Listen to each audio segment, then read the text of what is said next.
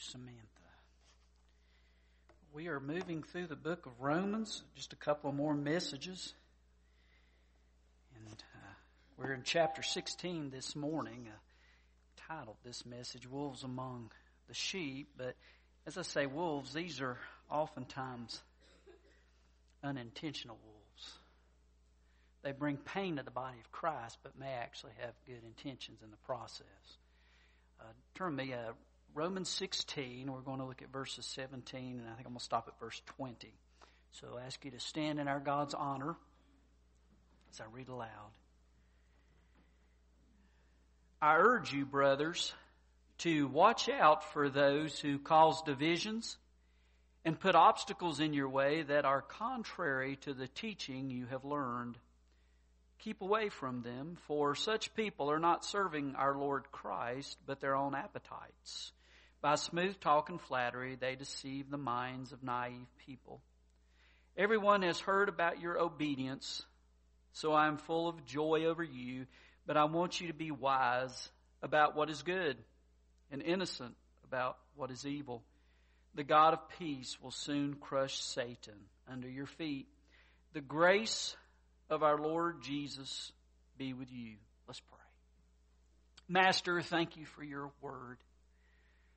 Thank you, Father, for loving us in spite of us often, Lord.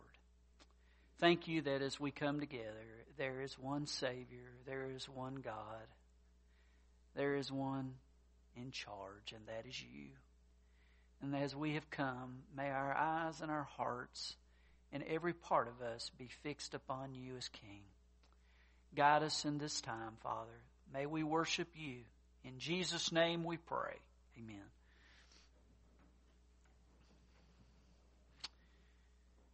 Sometimes God's people hurt each other. Sometimes there's pain in a church. And many times the people who hurt others, oddly enough, don't realize the pain they're bringing. Because they have such a deep sense of, this is what's right and this is the way it has to be.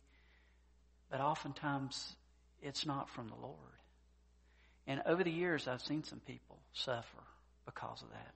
And then there are other people, they're just mad at the world and somehow end up in church. As a friend of mine used to say, says, I do pray not only for blessed additions, but blessed subtractions. And sometimes those are the case as well. Paul had his share of difficulties with those who he disagreed with, and he gave, basically in today's terms, he told Timothy, develop a thick skin, young fella. But in 2 Timothy 4:14, he mentions Alexander the metal worker. He says, Alexander the metal worker did me a great deal of harm. We don't know exactly what. We just know he hurt Paul. The Lord will repay him for what he has done. I thought, wow, what an honest remark by the Apostle Paul. He doesn't say, Lord, strike him. He says, Lord, I know you're just. You'll take care of this. As I was studying this, and I looked at how sometimes misunderstandings result in people getting hurt. I don't know who wrote this, but they took different characters of the Bible as if they would be, prospects for a pastor search committee, and saw their weak points and ran with them. And I want to read a list of some of these. I found this interesting. The following is our confidential report on the candidates. Adam, good man, but problems with his wife. Also, one reference told of how his wife and he enjoys walking nude in the woods. Noah, former pastor of 120 years with no converts, prone to unrealistic building projects. Abraham, though the references reported wife swapping, the facts seem to show he never slept with another man's wife, but did offer to share his own wife with another man. Joseph, big thinker but a braggart, believes in dream interpreting and has a prison record. Moses, modest, meek man, poor communicator, even stuttering at times, sometimes blows his stack, acts rashly. Some say he left an earlier church over a murder charge. David, a most promising leader until we discovered an affair he had with his neighbor's wife. Solomon, great preacher, but our parsonage would never hold all those wives. Elijah, prone to depression. collapses under pressure. Hosea, tender, loving pastor, but our people could never handle his wife's occupation. Jeremiah, emotionally unstable, alarmist, negative, always lamenting things, reported to have taken a long trip to bury his underwear on the bank of a foreign river. Isaiah, on the fringe, claims to have seen angels in church, has trouble with his language. Jonah refused God's call into ministry until he was forced to obey by getting swallowed by a great big fish. Amos, too backward and unpolished, with some seminary training, maybe, but he's a hang-up against wealthy people. Might fit in better in a poor congregation. John says he's a Baptist, but definitely doesn't dress like one. Has slept in the outdoors for months on end, has a weird diet, and provokes denominational leaders. Peter, too blue-collar, has a bad temper, even has been known to curse. Had a big run-in with Paul, aggressive, loose cannon. Paul, powerful CEO leader type, fascinating preacher, however, he's short on tact, unforgiving with younger ministers, and he's harsh, they say. Timothy, too young.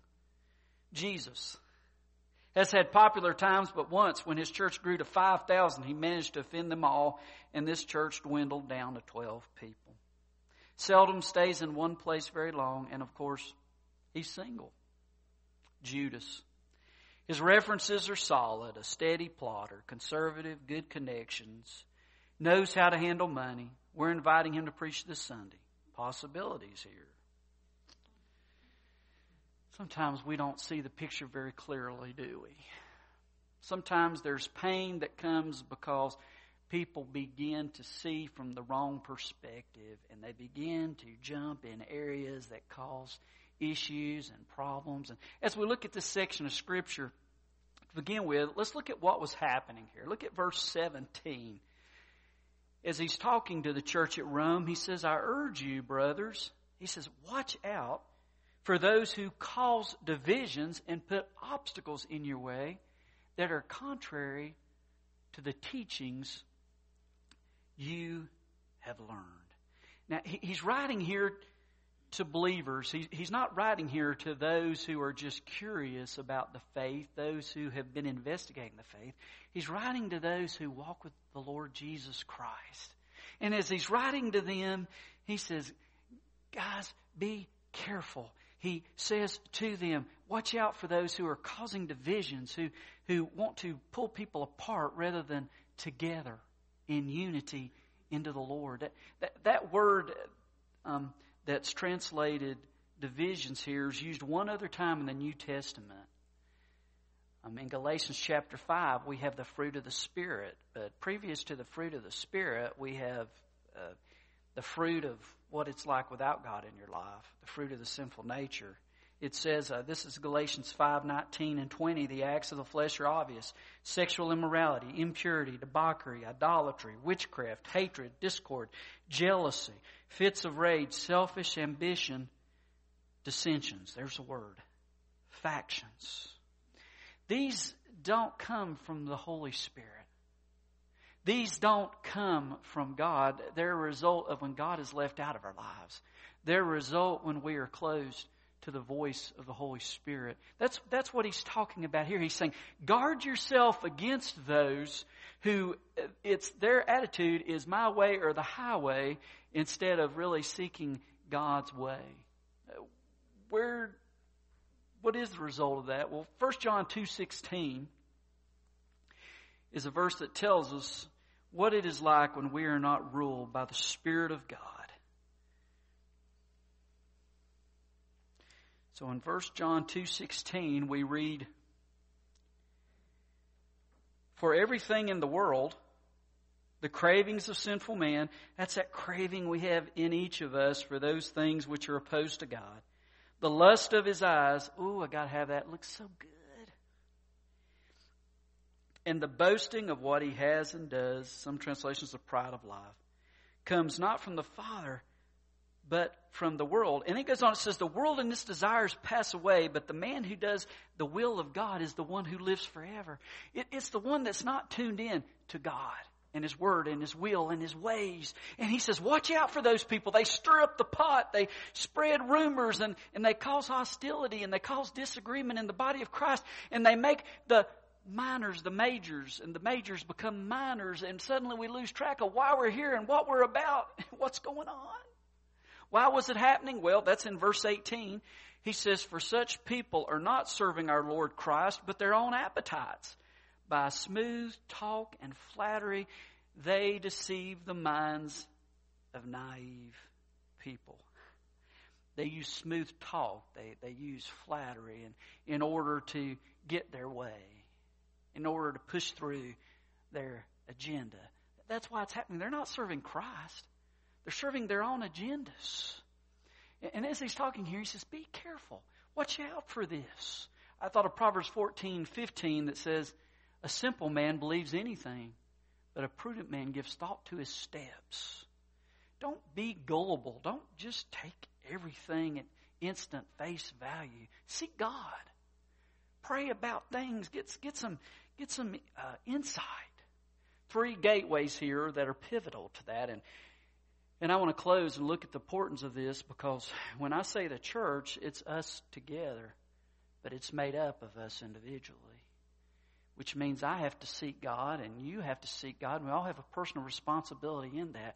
And these 3 gateways are key to that, so that we are not one of those who cause division, but rather that we are a people who are unified in Christ and in His ministry and in the mission, the cause of forgiveness and love and reconciliation and reaching out to people to show them God loves them. 3 gateways. Number 1, the Scriptures. This is not just some old archaic book. The Bible says the Word of God is living.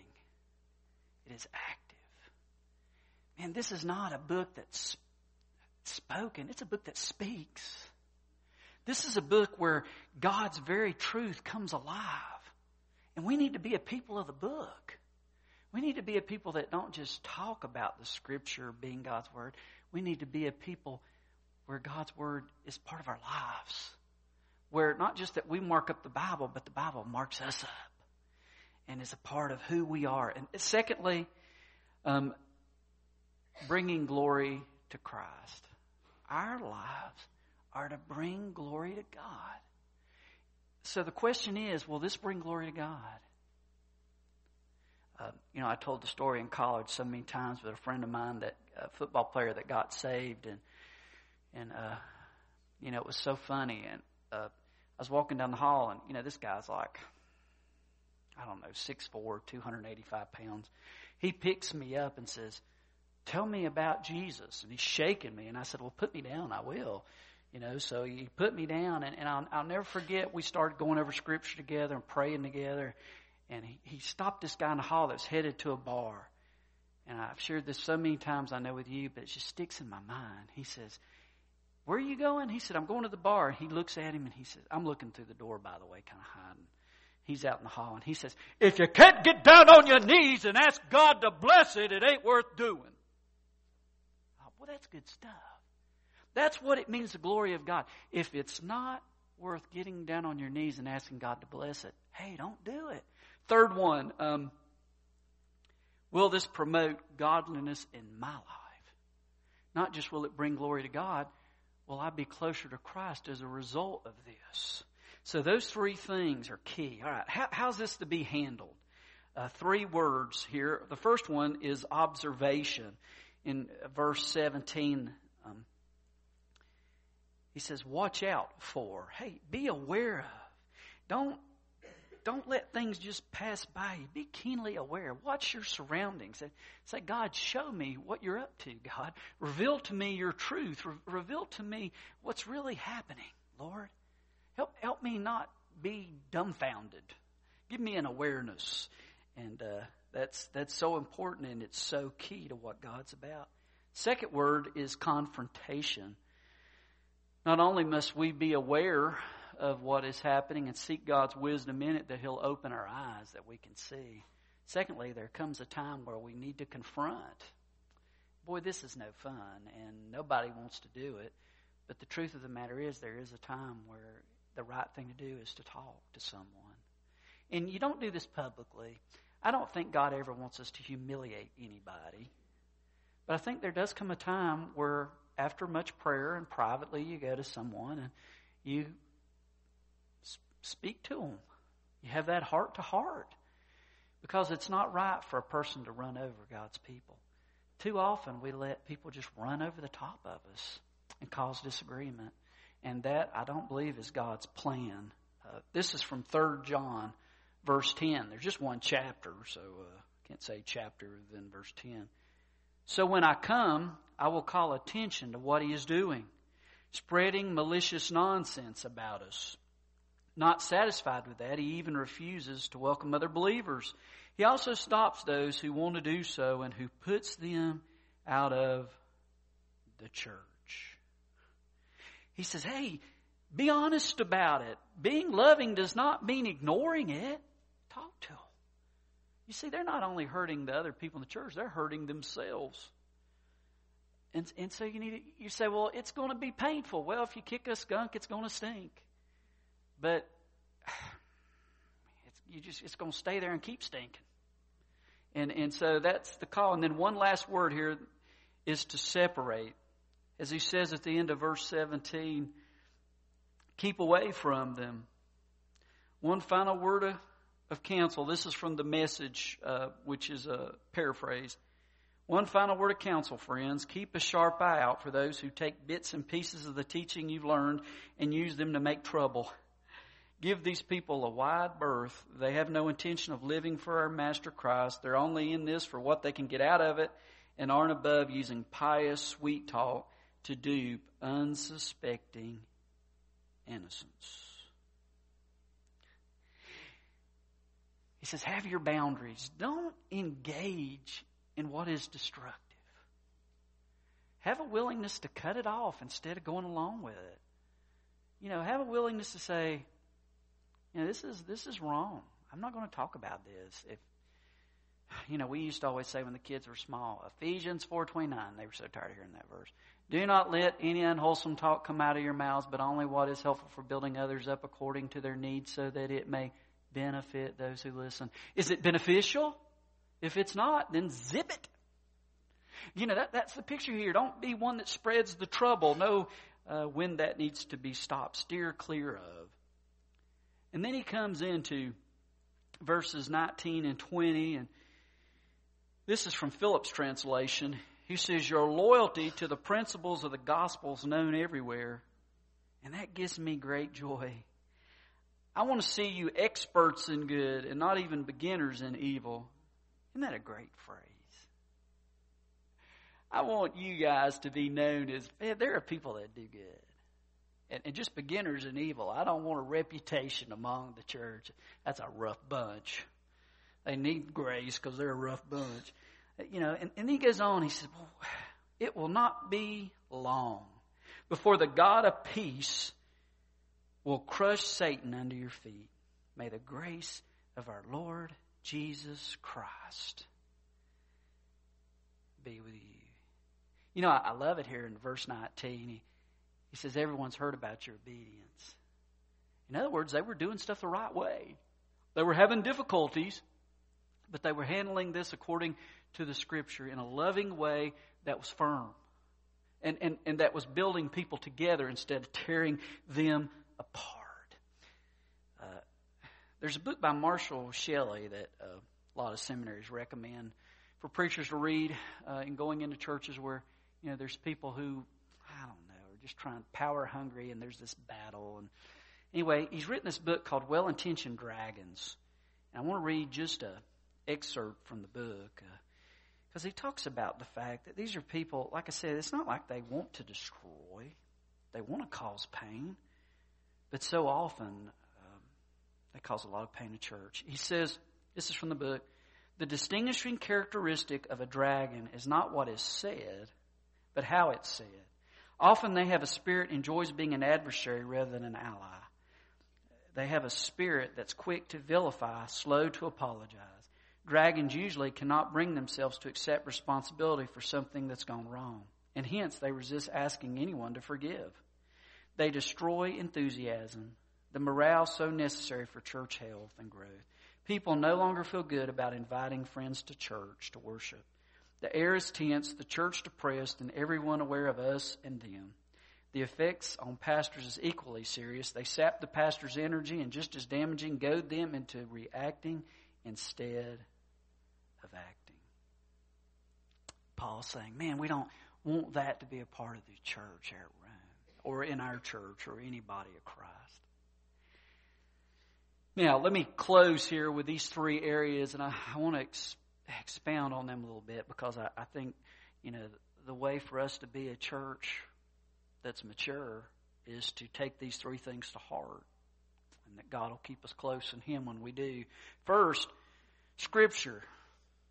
Scripture straight from God and completely trustworthy. 2 Corinthians 3:16 and 17. There's probably quite a few of you that can quote it with me. He says, first off, all Scripture's God-breathed. Think about this, guys. This book comes from the mouth of God. These are His words. When I speak, you say, well, Todd said that. Well, praise be to God that what I'm sharing is a lot more than what Todd can say. It's what God says. It comes His mouth. It's God-inspired. All Scripture is inspired from the mouth of God. And it's useful for teaching, so that we can learn straight from the master rabbi, the master teacher himself. For correcting, when we get off the road, he gives us instructions on how to get back on the road. Rebuking, when we need a spiritual spanking and he needs to get a hold of us, it's there. For training in righteousness. And why? So that the man of God may be thoroughly equipped for every good work. We need to be in the book. And there's just no substitute for that. We have all fancy ways and we can be pretty slick in our presentations and all of the modern church that we have at our disposal. But there's no substitute for the Scripture. There's no substitute. Secondly, our greatest longing to be a mature church is to glorify God. God is to be the one on the platform. He's the one to be elevated, not you and me. Listen to these words of John Piper. God does not exist to make much of us. We exist to make much of Him. Isn't that good? God does not exist to make much of us. We exist to make much of Him. That's the call. That's when a church is alive, and that's when a church is mature, when the longing of the body of Christ is to elevate and lift up our Lord and Savior, Jesus Christ. Our God is who we want to get the credit, who we want to get the attention. Man, I love, this is from Max Lucado's book. What a great illustrator he is. And by the way, we're doing a Max Lucado study on Wednesday nights where video with Max Lucado. It's been a real blessing on grace. But listen to this quote. This is one of my favorite illustrations on giving God the glory. He writes, "What does the moon do? She generates no light. Contrary to the lyrics of the song, this harvest moon cannot shine on. Apart from the sun, the moon's nothing more than a pitch black, pockmarked rock. But properly positioned, the moon beams. Let her do what she was made to do, and a clod of dirt becomes a source of inspiration. Yea, verily, romance. The moon reflects the greater light, and she's happy to do so. You never hear the moon complaining. She makes no waves about making waves. Let the cow jump over her or astronauts step on her. She never objects. Even though sunning is accepted while mooning is the butt of bad jokes, you won't hear old Cheeseface grumble. The moon is at peace in her place, and because she is, soft light touches a dark earth. What would happen if we accepted our sun as sun reflectors, S-O-N? Such a shift comes so stubbornly, however. We've been demanding our way, stamping our feet since infancy. Aren't we all born with a default drive set on selfishness? I want a spouse who makes me happy and co-workers who always ask my opinion. I want weather that suits me, traffic that helps me, and a government that serves me. It's all about me. But it's not. Maturity comes when we see it's about Him. He didn't come to make much of us. We're here to make much of Him. Third, will this promote godliness in my own life? Martin Luther wrote, "The heart of religion lies in its personal pronouns." Jesus is the Savior of the world. He came to save all of us. But it hits home when we understand He came to save me. He is my Savior. He is my God. He is my hope. He has redeemed me. That's what Christianity is about. Not just that God loves the world. He loves me. He loves you. The personal pronouns make all the difference, guys. This is not just a bunch of facts. This is hope. This is what God does. In His personal touch, He reaches out to us. I mean, I was thinking about this through the Scriptures. We read, He walked in the garden in the cool of the day with Adam and Eve. God called to Moses by name from a burning bush. It says that Abraham believed God. It was credited to him as righteousness, and he was called God's friend. And we read about the Apostle Paul, his Hebrew name Saul, as he was headed on the Damascus road, and God brought him to his knees, blinded him, and he says, "What do you want of me?" And he hears, "Saul, Saul, why are you persecuting me?" And we know he's new marching orders, and his name became Paul. And it wasn't that it was such a big name change. It doesn't really say in the Bible that God changed his name from Saul to Paul. But his heart was to reach out to the Gentiles, so he changed his Hebrew name to his Latin name, Paul, in order to reach out to a world and show them, I'm not just someone coming from outside your world. I want to connect to you because there's something worth telling you about, and that's the Lord Jesus Christ. And God has always been that personal God that reaches out to us. It says in chapter 1, verse 12, "Yet to all who received Him, to those who believed in His name, He gave the right to become children of God." That's our personal God. We are to receive Him. We are to believe in Him. We are to put the weight of our confidence and our hope in Jesus Christ. And at that moment, He says, "Welcome to the family. You become my child." There's hope, and there's new life, and there's eternity with the living God. There's heaven. That's what it's about. And then for those of us who have experienced that, we still have a call here to follow the one who has saved us out of the pit of sin. Listen to Colossians 2, 6, and 7. He says, "So then, just as you receive Christ Jesus as Lord, continue to live in Him, rooted and built up in Him, overflowing with faithfulness, strengthened in the faith as you were taught." That's the call of the church. Let's pray. Lord, as we come to You and we confess, Father, there have been times in our own lives where we weren't in tune with You and caused some pain among Your people, Lord. Forgive me, Father, when I fulfilled that role. I pray for my brothers and sisters here as well. Father, may we look to You, Father. May we really seek You in Your Word. May our desire be to elevate You, not that You make much of us, but that we make much of You, oh God. And Father, may we long to be like Jesus. May we ask, is this making me more like Jesus when I do this, when I say this, when I read this? Father, when You are working in those 3 doorways, Father, You make a people that fall in love with You and You that can, Father, just make a difference. And I pray for that here at Kingsway, Lord. May I be that type of man. And may my brothers and sisters here also follow that, Lord. Follow You. I pray this morning with an altar that's open. If we need to come, may we come and pray. If there's a decision publicly that needs to be made, may it be made. If it's to follow You in baptism after trusting You as Savior and Lord, may we do that. Or if it's to follow You for the first time as Savior and Lord, it's just as simple but as life-changing as saying, "Okay, God, I need You to forgive me, to live in me, and to give me a new start." And You promised to do that, all because Jesus willingly came and died on a cross and arose from the grave and supplied a way. So, Father, I just pray, whatever the call, that You would speak to us and that we would come. In Christ's name we pray.